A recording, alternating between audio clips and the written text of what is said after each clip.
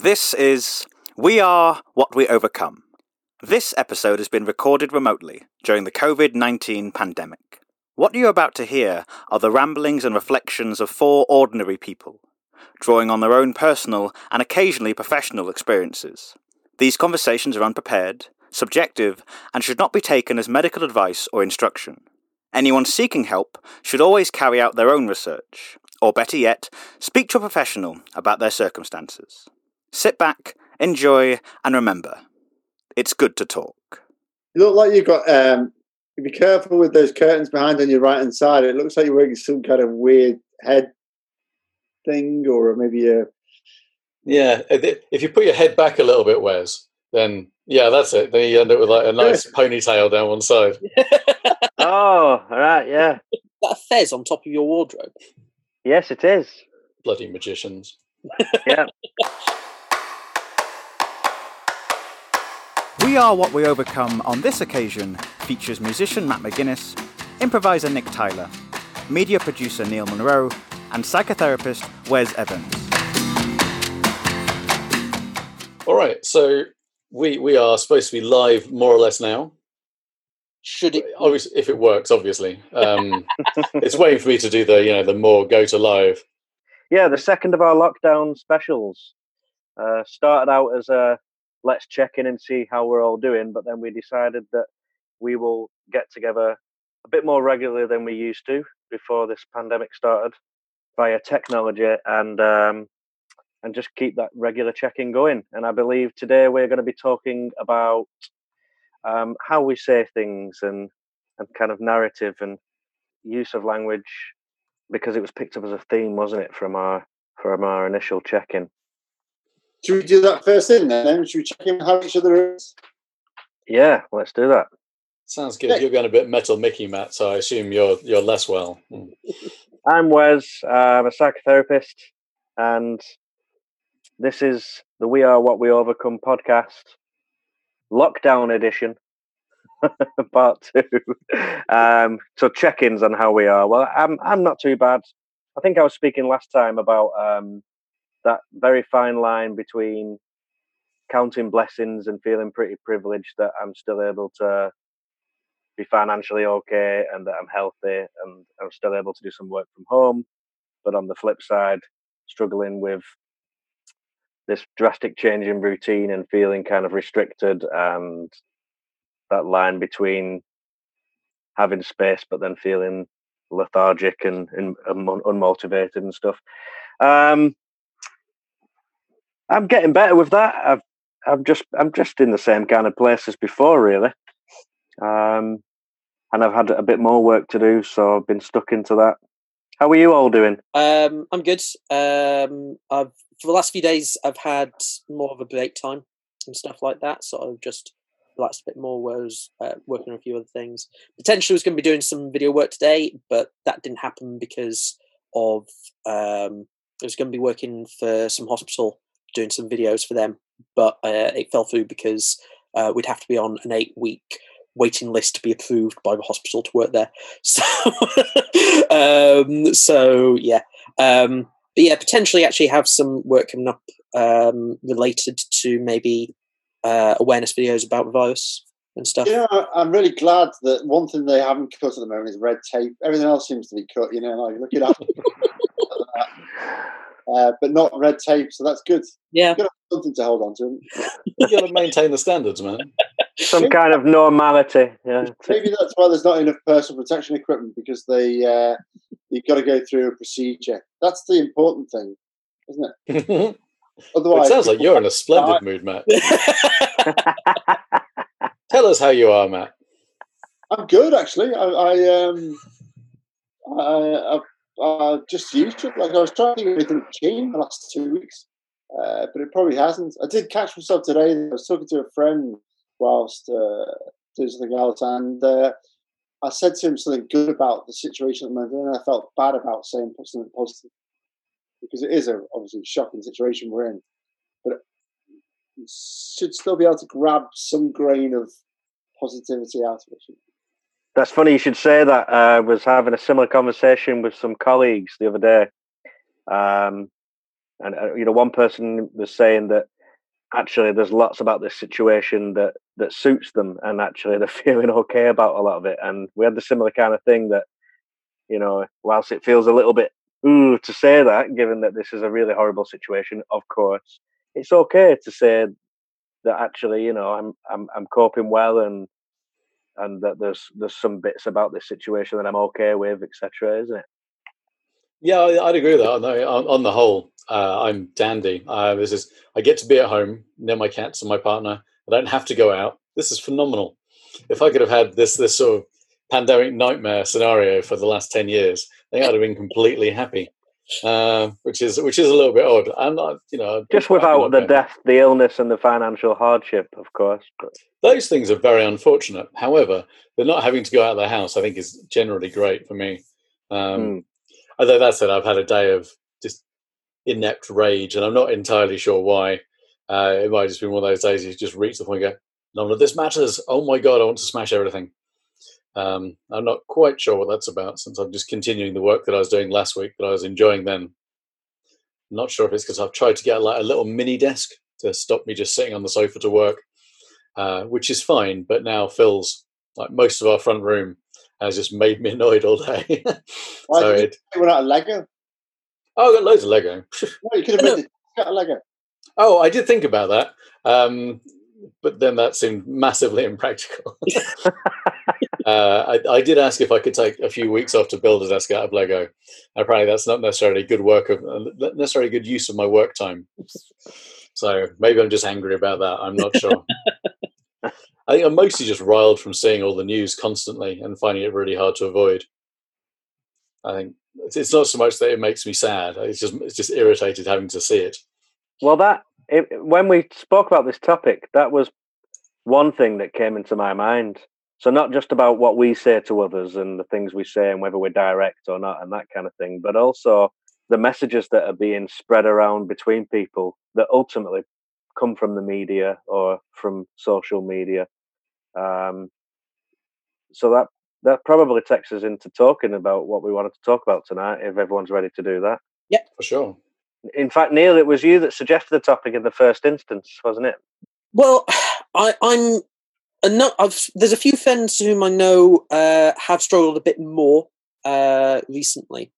And to my knowledge, they've not necessarily had any specific things. But one of the things I was thinking was, I know I've had friends to whom have had more severe mental health support needs, to whom just in everyday life, they can go in situations where, unfortunately, their family, never intending obviously to be an issue for their family member, but basically will say things that don't consider how they will react, and potentially have even been told, please don't say things like that, please phrase it in a different way, avoid talking about that, or if you're going to talk about it, be a bit more aware of the fact I'm in the room type thing.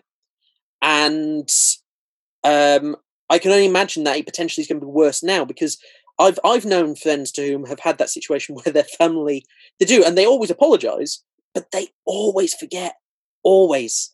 And it's like being locked in a situation where potentially you're in a home where you are going to be interacting with them more than you would otherwise. That potentially might flare up a bit more. And so basic awareness of triggers potentially is a factor that could come in. But also new triggers might happen because people will, as we mentioned, like news or seeing things on social media. It could be along the lines of like I've got some. I'll go into this a bit more in depth, but you might see things that people are posting online which cause you stress or anxiety for a variety of different reasons. And potentially you need to unfollow them, or you need to just stop using that social media. And the same with news. You might see repeated things, and it might be from either poor reporting, misinformation, or even accurate information. The accurate information potentially is something that gets you down, and that can affect things. And that's something I think people need to be considerate about, especially if someone can say, maybe even if they can just say, please, can we avoid this subject? Like, I've had friends in the past who've had animals, pets of theirs that have passed away, and say, can we please not post anything related to said species of animal and stuff like that? And in this in total? Yeah, I've had friends who've had cats pass away, and they have struggled because seeing anything cat related. And the one friend who, when their cat passed away, they absolutely love cats, so they actually have cat stuff all over the place. And they obviously had to live with that. But when people talked about cats and potentially adopting a cat, one of our friends, when we were in a group together, we were just chatting and said, "Please, can we stop talking about cats?" We all did. But it was just something we weren't thinking about because obviously their clothes were cat themed and stuff like that as well. Gut your home and entire wardrobe. Well, yeah, there's quite a lot of different things in there. I mean, you start off with people who are just being wildly careless, if not just being dicks, which people certainly can be. Forgetting and deliberately forgetting are quite hard to tell apart. Yes, I wouldn't want to be stuck with that. But then we have what we can do about it in terms of social media and news. We can talk about that a bit later, strategies that we've got for hacking down the sort of crap that we take in. But then there's also recognizing what might be triggering for someone, as well as personal responsibility for identifying the things that might trigger us, and whether or not some of those are things that other people can do anything about. Facebook and the posting of stuff is a tricky one. Yeah, there is a question of responsibility, isn't there? Definitely. Yeah, and it'll be balanced, as all these things are. Yeah. And I think the thing I was thinking as well, especially about things that people are saying and passing on, or things that we're exposing ourselves to.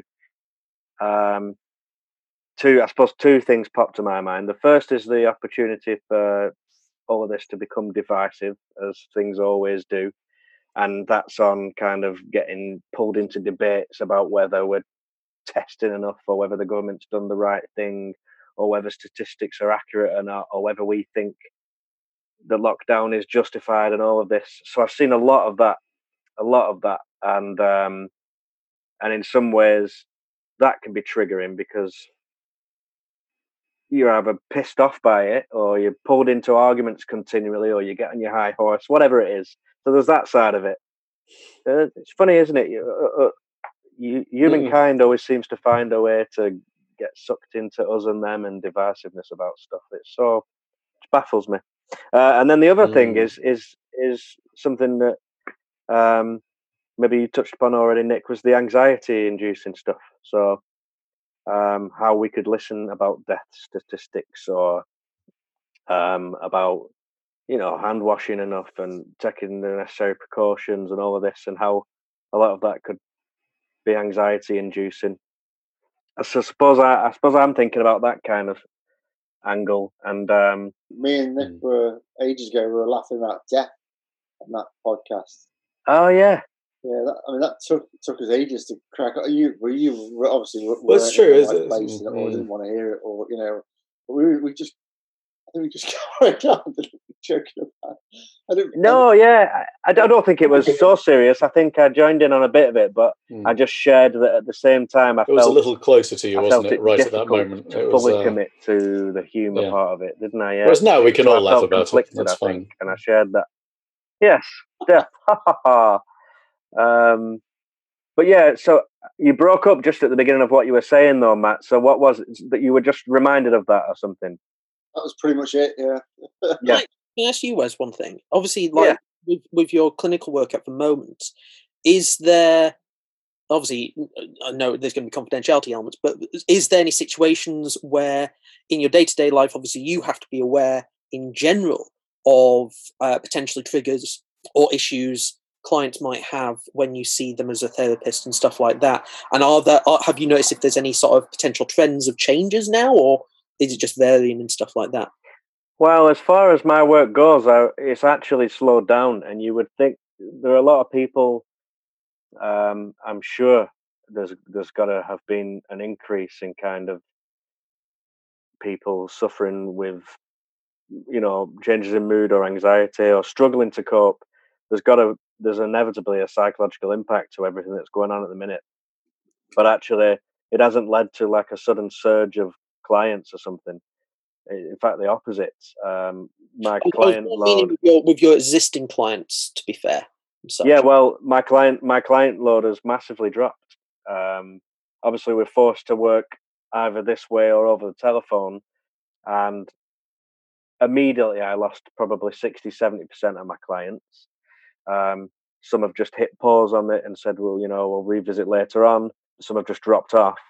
And then the few that remain, the biggest kind of trend has been about, well, either worries about finances or struggling being cooped up in close quarters with other people. But even the clients that have remained, there's something. I think there's been something about the change of our routine that's affected the work as well. In that, we were typically meeting weekly or fortnightly face to face. That's been forced to change, and that's had a negative impact on their experience of this, like the therapeutic relationship. So the people have withdrawn from it, and you would think that they would lean more into it. I think maybe there's a financial implication as well. If somebody is not able to work and is trying to get sorted with the furlough and stuff, maybe they're waiting on money and stuff. Unfortunately, maybe spending money on private therapy is a luxury they can't afford or something. So a fairly damning indictment of our times. Well, yeah, exactly. In fact, I'm literally just putting some stuff together to put out to offer kind of, to offer my services for much, much less. I'm sure if there are people out there that need support and it's finances that is a barrier, I don't want that to be a barrier. And I have some more time when I'm at home. So I'm just putting together kind of social media posts about that, actually. That's a good plan. Yeah, that's cool. Should we talk more generally about, I guess, trigger warnings in general and these things that are personal sensitivities? Because I guess what it makes me think of is to what extent this is any different to just being sensitive about talking to people that you know. You would expect, I expect a reasonable level of sensitivity, but with talking to people who know me and who know the kind of stuff that's going on in my life. And people forget, obviously, and sort of might go, oh yeah, just joking about your friend's example about cats dying or whatever. I don't expect anyone who doesn't know that I've had a cat that's died to know that and to avoid it in conversation. I think it's important to be able to say, can we not talk about this? I think that's reasonable, and I don't have many groups of friends or people I work with who would just go, no, we're going to talk about this now. That would be a bit strange, I think, in sort of gentle conversation.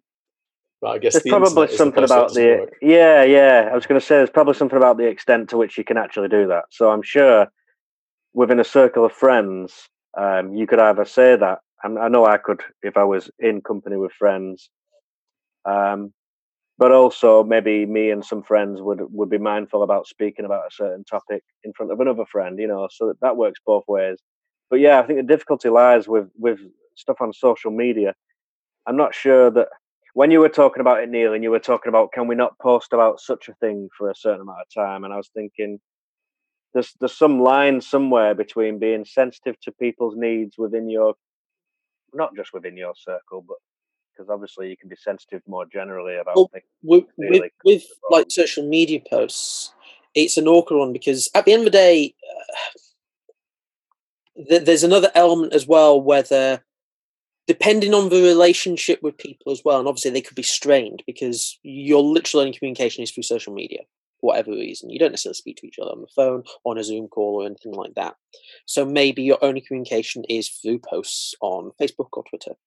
And it might end up being that for some friendships to be in a better place, people have to go, I'm not going to unfriend you, but I'm going to stop following you, so I don't see posts. Or you can obviously tag things if it's like posts from certain websites, or I think you can do it as similar posts and stuff. You can request these similar posts are not done. So obviously it can be related to specific types of news, or as I say, shares from a specific website.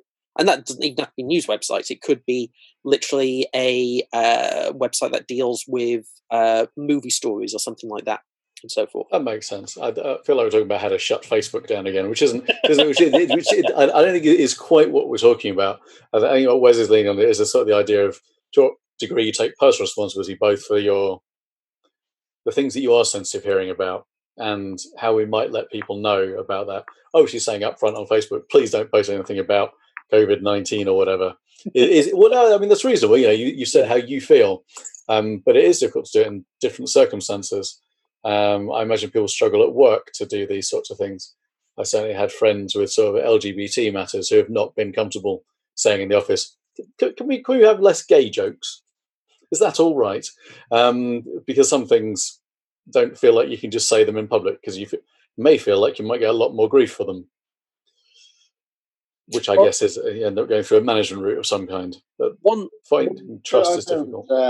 With the whole Facebook and stuff, I don't see how any of that's possible. Any of that stuff, it's just saying not to post about cats is the same as not posting about COVID-19. I mean, mostly I've got quite a few friends, one of which is on the bottom left-hand corner, who do nothing but post about cats. Thank you, Neil. But what you were just talking about there with the social media, there's that line, isn't there? It's like, all right, apart from the topics that are just quite obviously, if you're going to post about that topic, you're going to be offending large groups of people. That aside, if I was going through something in particular where and temporarily I don't want to see something about a certain subject, where's the line about what's reasonable for me to ask what people should and shouldn't post about or talk about? Where is it that they can be sensitive and make a consideration, and where does it merge into, well, I should just unfollow or for a bit? Do you know what I mean?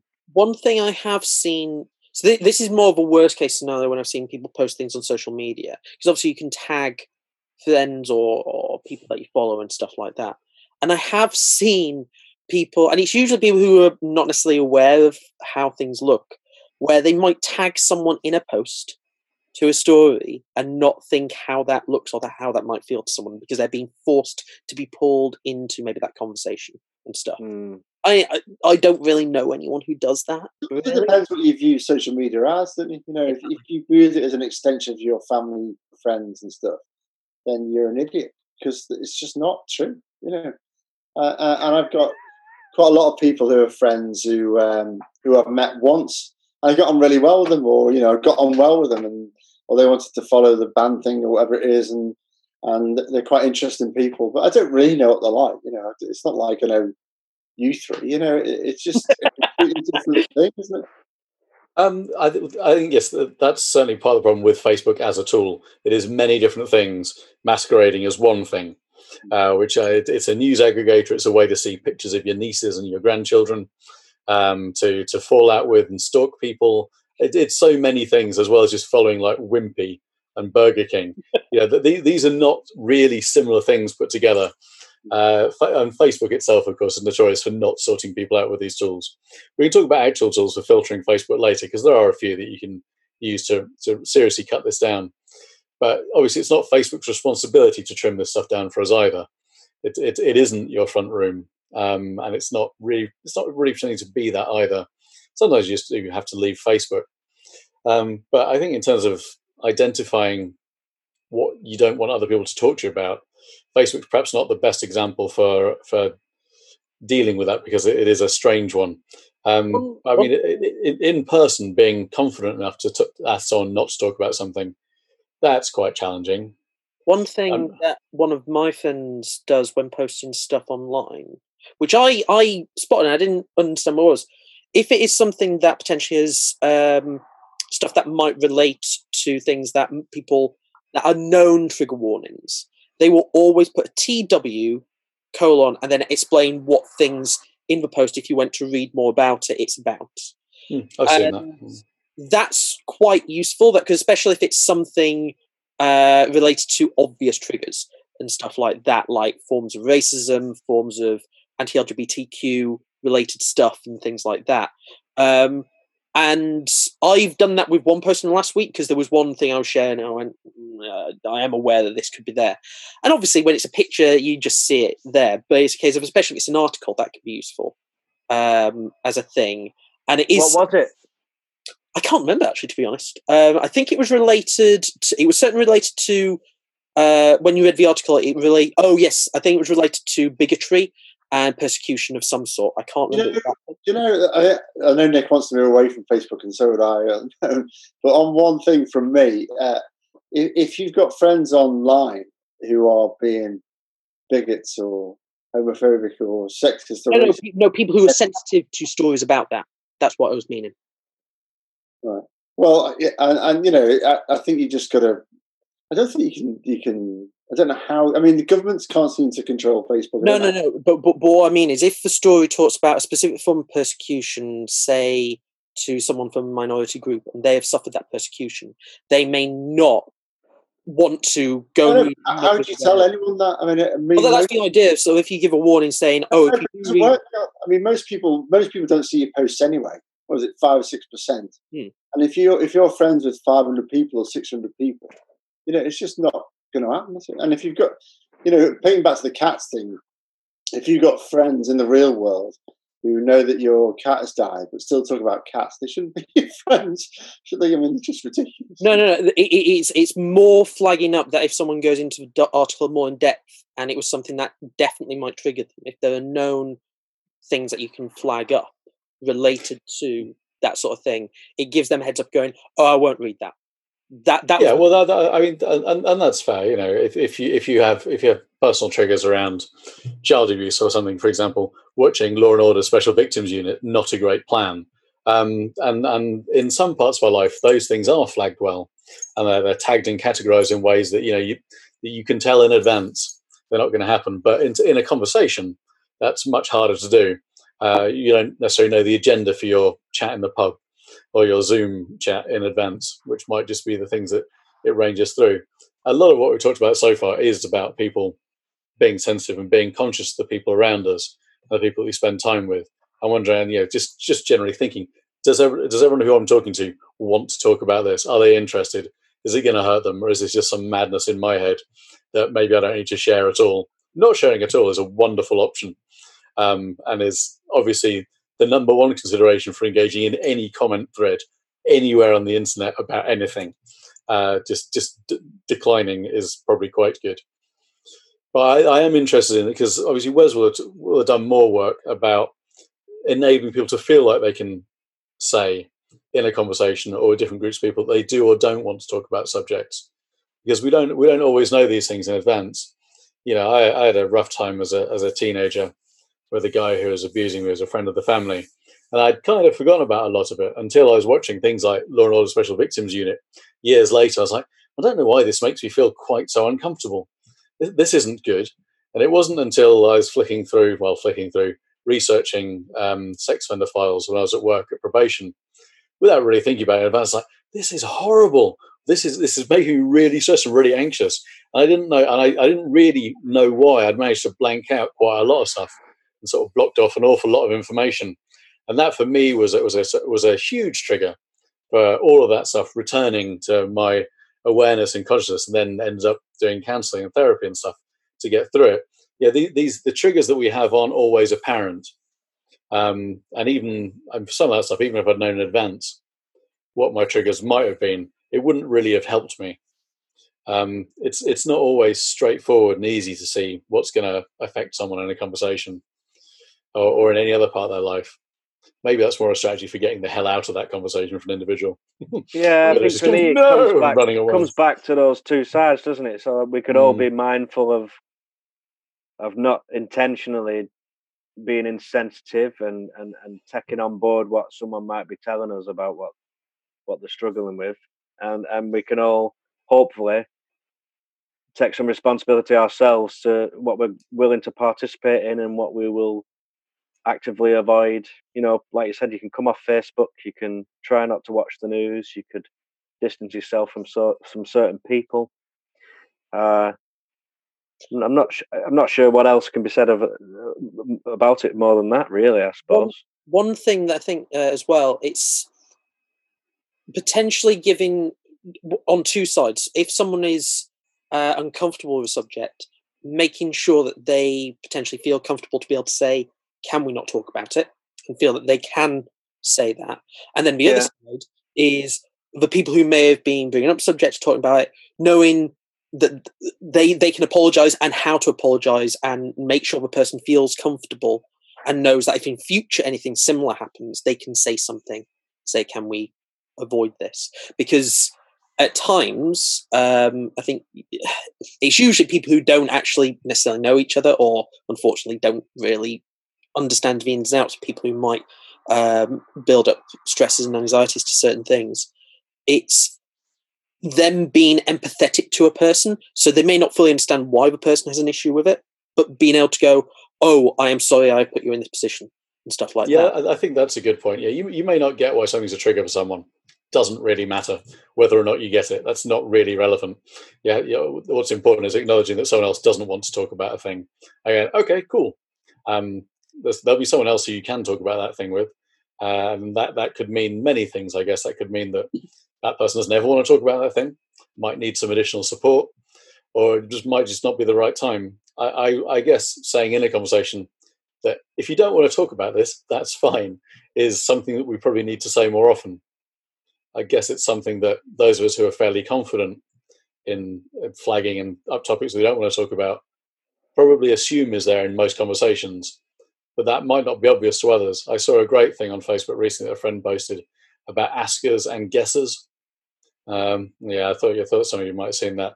That's about whether or not as a person you're inclined to ask for information, or I'm phrasing it badly, whether or not you try and make other people guess or ask directly for information. Not necessarily intentionally, but just, I guess, as the way we're brought up with insane passive-aggressive families. And not everyone is empowered to ask these things. And the implications that some of us assume are always there, like, you can always stop this conversation or leave, not everyone feels is true. I guess we can try and encourage them to feel that it is true. Well, yeah, and you can certainly do that within your own circle of friends, couldn't you? Or within your relationships, or if you were running and facilitating some kind of group, like we could all agree before this recording, or we could all agree whenever we get together and talk about things. We could contract, so to speak, for that, or kind of put boundaries in place and flag that up. Much harder to do in a more public arena, much harder to do in an informal kind of thing where you're dealing with lots of people. For sure. I think that's a really good idea. I think the other thing you've got to remember as well, which I'm trying to remember more and more, is when you ask someone whether they want to talk about something and they say, yeah, it's fine, or that they're happy to talk. That isn't necessarily true. Yeah, you need to keep checking, partly by looking at the other person, I guess, as they become increasingly uncomfortable hiding tightly into a ball. It's like, is that a normal part of the conversation? No, probably not. And again, as we keep saying, that's much harder on the internet. So people are uncomfortable, and all that stuff gets obsessive as well. People find it hard to switch off. And right now, we are distanced from people. We're not having those close and personal chats. We're not in the presence of lots of people. It is we're forced to be speaking this way, or we're forced to get information about what's going on out there through the media and through technology and through social media. So if anything, now is a time where we're probably potentially more susceptible to being exposed to negative messages, to unhealthy views, but I suppose that's where that responsibility is to switch off from that, isn't it? I guess. Sorry, go on, Mel. There's another thing as well with some language as well. Depending on what your life experience has been, there may be certain phrases that maybe you just associate as being more negative than anyone would intend it to sound. If, for instance, someone has had someone passively aggressively carefully manipulate them over the years, sort of to agree to things like, oh, shall we go to the shops now type thing, something along those lines, and they always feel obliged to say yes. In a situation now, it can be even more entrapping by people and stuff to sort of make requests of people in certain ways. And sometimes people may make a request in a similar way, but have no idea the connotation is it causes anxiety in people as well. And even those people may not know why they have anxieties to it as well. It's similar to what you were mentioning earlier, Nick, as well. You suddenly realizing there was something making you uncomfortable. Didn't know what it was. And obviously, again, you can only essentially roll with any punches that are thrown, but you just have to adapt and be aware and be conscious and pay attention to people's behaviour. And I agree with what you said earlier, Nick, is that actually some of this is the case all the time, isn't it, really? Like, COVID-19 situation aside, some of this stuff could be the case, couldn't it? We could be. Oh, I think so. Could be unaware of someone's triggers. We could be unaware of, if we're asking someone to do something in a certain way, Neil, actually it taps into their experiences elsewhere. We could be unaware of someone's history, past, all that kind of stuff. What is it about this current situation that flags us up as a topic for particular consideration? That's for me, that goes to that other side of the messages that we're passing around amongst one another and focusing on. It's tricky. I can't help but keep coming back to that. Well, that's because it truly is constant. I mean, I work like I'm sure many places do. We have like a morning meeting on Zoom or whatever it is, Teams, just check and see how people are. And for a while, we were all like, "Ooh, so what's the latest news about COVID-19? Oh, Italy's fucked. Ew, that's scary." And it was after a little while, our colleagues had to go, "Can we not talk about this at 9:30 in the morning? We just not cover it." I imagine we're supposed to say, "Oh yeah, cool, sure, no worries." Hadn't really thought about it because it is there all the time. Some of us are genuinely interested in the subject. And at first, we were watching daily updates. We'd be putting the news on pretty regularly just to be keeping up with things. We've stopped doing that. We're not doing that now. I can't get enough of the news, man. Really? Yeah. It's like sport, though, isn't it? There's no sport, so you just watch the news. Well, I never used to watch sport anyway. I mean, there's no difference. I always used to not watch the news anyway, so I don't think it's changed much. I try and do it less because otherwise I find myself reflexively refreshing like the Guardian's UK coronavirus feed, just for like, oh, what's an absolute moron said on Twitter?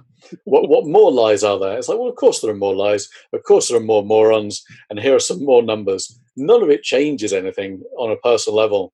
Yeah, we're stuck again with something that we can't individually do anything about. You can chuck a tenner at whatever NHS charity is being promoted at the moment. That's great. But none of it changes the basic thing. I think that's the stuff that I was finding aggravating. I like the theory behind the clap for the NHS is lovely, but I'm in the kind of camp, well, pay them. That's the clap that we want. Pay them. I found all that very stressful. But I know that is stressful, but again, I still come back to the same thing. Like that, for instance, that triggers her off each time about it. It does. It really annoys me. How about both? And, why are they separate? Why are they necessarily connected? The clap thing, I think, is really good, and you see lots and lots of people who work in different sectors, NHS and all the other people who go out on a daily basis and put themselves at risk to make things work. That clap thing's got its place and it's great, isn't it? That has nothing to do with me with the NHS being paid properly. It's a hypocrisy for some people, but it's not for a lot of people. So you're saying they're not mutually exclusive, kind of thing. I'm glad they're separated for you. I mean, I find they're not. And this is the essence of this conversation about these things that trigger us. Your reasoning for the separation makes perfect sense. I totally get that, and I agree with it. However, in my head, it's like I want to. People were talking about, if you voted Conservative, instead of going out there and clapping, you should shout sorry or something. And I was thinking, well, maybe the people who didn't support Corbyn should go out there and shout sorry because they're just to blame. Or maybe the people who did support Corbyn should go out there and shout sorry because they should have had someone who was electable. Or maybe the people who voted Green should go out there because they should have voted Labour, so they should shout sorry as well. And then you can look round and there's hardly anyone left except maybe the people who voted UKIP or Brexit, and they can get it. People who can't be sorry, yeah. Yeah, for sure. It's messy, but I think that's a good example of how divisive all of this stuff is. Can we not talk about this, guys? Good plan. We're running towards our end time, aren't we? That's a trigger for people saying not to talk about it. I find that offensive, actually. Is that triggering? That's rough. That's right. Well, we can respect that, and we can find other ways to say it instead. We can end the conversation. I mean, that's easy enough. What's a wrap up? Let's wrap this up then. If we are going to close it down, what are we taking away from this? What? Well, I wanted to give a couple of things that you actually can do on Facebook and Twitter, because it's not impossible to filter these things out. It's a pain to do it, but you can do it to a certain extent. If it's a platform you want, 'cause it's a way that you connect with people, sweet. Twitter, you can filter extensively by you can choose to unfollow people completely. You can filter out keywords. You can do the same on Facebook. It's just a lot harder. Obviously, you can unfollow people, and I've unfollowed every politics or news page that I've ever liked, and I found that helpful. You can, when someone posts something that you don't like, this is like a link from Breitbart or something, you can click and say, hide all from this awful website full of bastards. And you can do that with lots of things.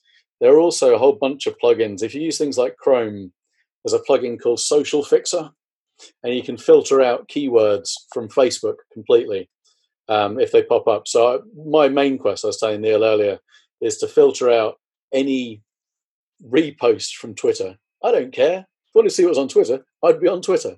I'm not interested. It's full of rubbish. So yeah, I can filter out anything with the word tweet or Twitter, or that has a link to Twitter. I haven't found a way of getting rid of all the screenshots that people take and post of things from Twitter, which might be my least favorite thing in the world. But you can do that as well. You can hide all shared images. Social Fix is quite powerful. Only works on a desktop as far as I know, but there are some plugins for Facebook as an app. My favourite thing at the moment, and it's probably 3 or 4 times a day, is the snooze for 30 days button on Facebook. Yep, it's great. It's easy to do, and it's very... It's really powerful. I've even considered doing it with Pertacular, because there's just too many cat posts. It's tricky. I've had one with WhatsApp. So I'm in a group, and they are my friends, but it is a chat sort of for organising meetups. And obviously we're not meeting up now, it's just online things, and weirdly enough it is tonight. But what I have done is on WhatsApp you can set to do a 30-day silence, but you can also do a year's one. And I did a year's one because it was a case of, when I go into WhatsApp and he goes, oh, there's been messages, that's fine, I'll go and look at that. But if I'm just getting messages throughout a day, and this is without this, it can be very distracting, because often I've got a work WhatsApp with some people I work with. So I want to definitely get notifications from them. But if it's something that's just a social thing with a group of people, I could end up just getting buzz throughout the day, and that would be maddening. I find the same. I unlock my phone and I want to look at one thing. And this is even within WhatsApp, and maybe I want to respond to one group and I'm in others, and I end up having to open it all, just even if it's just to clear off the notification. And I found that that's what I was doing. I was opening things and closing it just to get rid of the notifications on my phone. Mm-hmm. So I've done the same thing, Neil. I've muted a bunch of groups. Yeah, mute it. You can turn the notifications off on virtually every app, and you should do, because otherwise it's crazy. I mean, I use AppBlock on my phone to turn everything off at 9 o'clock, and it's also got a function that prevents me from opening things more than twice an hour. So that like reflexive Facebook news, Twitter, whatever, it just stops there. It's like, yep, looked at this twice. Oh, okay. So I suppose if anybody watching this is thinking, well, actually, yeah, I'm triggered by certain things, or I'm struggling with seeing all of this, or I'm struggling with idiots online, or whatever it is, there are things that you can do to try and edit some of that. There's some responsibility you can take for yourself to how much you're exposing yourself to that. I suppose on the flip side, not that we can control what everyone does, but if anybody's watching this, just maybe we can all be a little bit more mindful of how someone reading our posts or listening to what it is that we're saying might be affected. There is another thing you can do. Well, there's 2 other things you can do. One is you can leave your phone or wherever it is in another room, which is bit of a technology detox. And the other one is to realise that these people who are posting stuff that you don't like, they probably don't mean most of it. They probably haven't really thought it through. They probably haven't checked before they shared what it is. They probably haven't read the article properly. Mm-hmm. And, it doesn't actually mean anything in the end anyway. And wasting your brain power on thinking through their motives is an utter waste of time. Yeah, I'm glad you said that, Matt, because it kind of links back to maybe managing our own thinking and managing our own, and trying to take control back of our own experiences, because ultimately we can't we can't edit everybody, and we can't control what people do and don't post about. We can reach out to friends to be more mindful, but we can't control what other people say. Even beyond COVID-19, you can't control what someone walks past the street and says or does, So there is something about what we do with the information we see, or whether we choose to invest in it or take it on board, isn't there? So I agree with that. So maybe that's worth thinking about, isn't it? It's how much you choose to invest in or take seriously. Sometimes it's easier said than done. It is hard. Say again? It's hard, isn't it? Yeah, it can be. It can be definitely hard, and that's where I suppose support comes in. And this is a theme for us all the time, isn't it? About leaning into support and self-care and stuff. In fact, that's exactly what we're talking about here: is support and self-care, isn't it? It's kind of all of this stuff about managing apps and technology detoxes. That's all self-care stuff. On a slightly separate one, because obviously there is the other side, which is if you are living with people to whom may be causing, maybe not constantly, but every now and again causing triggers. Just trapped with that person. Yeah. Trapped may be severe in some situations, may be accurate in some as well. But it may be, and obviously it depends on what your relationship with a person is, because you may be very unfortunate, it may be a very bad toxic relationship. But it is the ability, if you're in a good place or able to get into a good place, to, as we were discussing earlier, be able to go, can we talk about maybe us not talking about this, and finding a way to make sure and hopefully get people to say, I apologise, I've been speaking about this, I apologise, I've done that. If someone snaps at someone, even I know, I'm not living with my mum, but it's a case of a thing that I've done over the years is I will snap at her. And it's like one of a mutual friend of Matt and Nick's of mine, Pixel, witnessed me one time snap at my mum, and it was absolutely nothing personal at all. She's used to it. And Pixel turned around and went, "Oh, that's so horrible." And both me and my mum literally looked at each other like, "What?" Because we're just used to me being a dick to her. We're used to that too now. But in a loving way. And in a loving way, Neil, it's fine, apparently. That's all right. But the thing was, again, it was a case of at the same time, if that did get on someone's nerves, you might behave around someone in a certain way and you don't pay attention to the fact maybe it does worth something. Bit of advice for you, Neil, and for anyone else: if your mum's still around, be really nice to her. It's really important. Oh, guys, I have to go. I just had a message from my other half who was trapped somewhere. I need to go and help them. She's trapped with you. No, not currently. No, I need to go and retrieve her. Okay.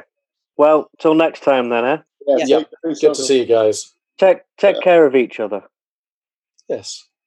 And yourself. Yeah, it's like a backwards Jerry Springer moment there. See you later. Bye. If you've been affected by anything that we've talked about tonight, that's cool. We were kind of hoping you would be. If you haven't been affected by anything tonight, then that's great too. You're probably fine. Of course, if you say you're fine, there's a good chance you aren't. So you might also have been affected. And if you've been affected before, you probably will be again. Please talk to someone. It can get better, and together we can survive. We are what we overcome. This poor little boy, grounded by the sun, failure by his side for some big stride. We are what we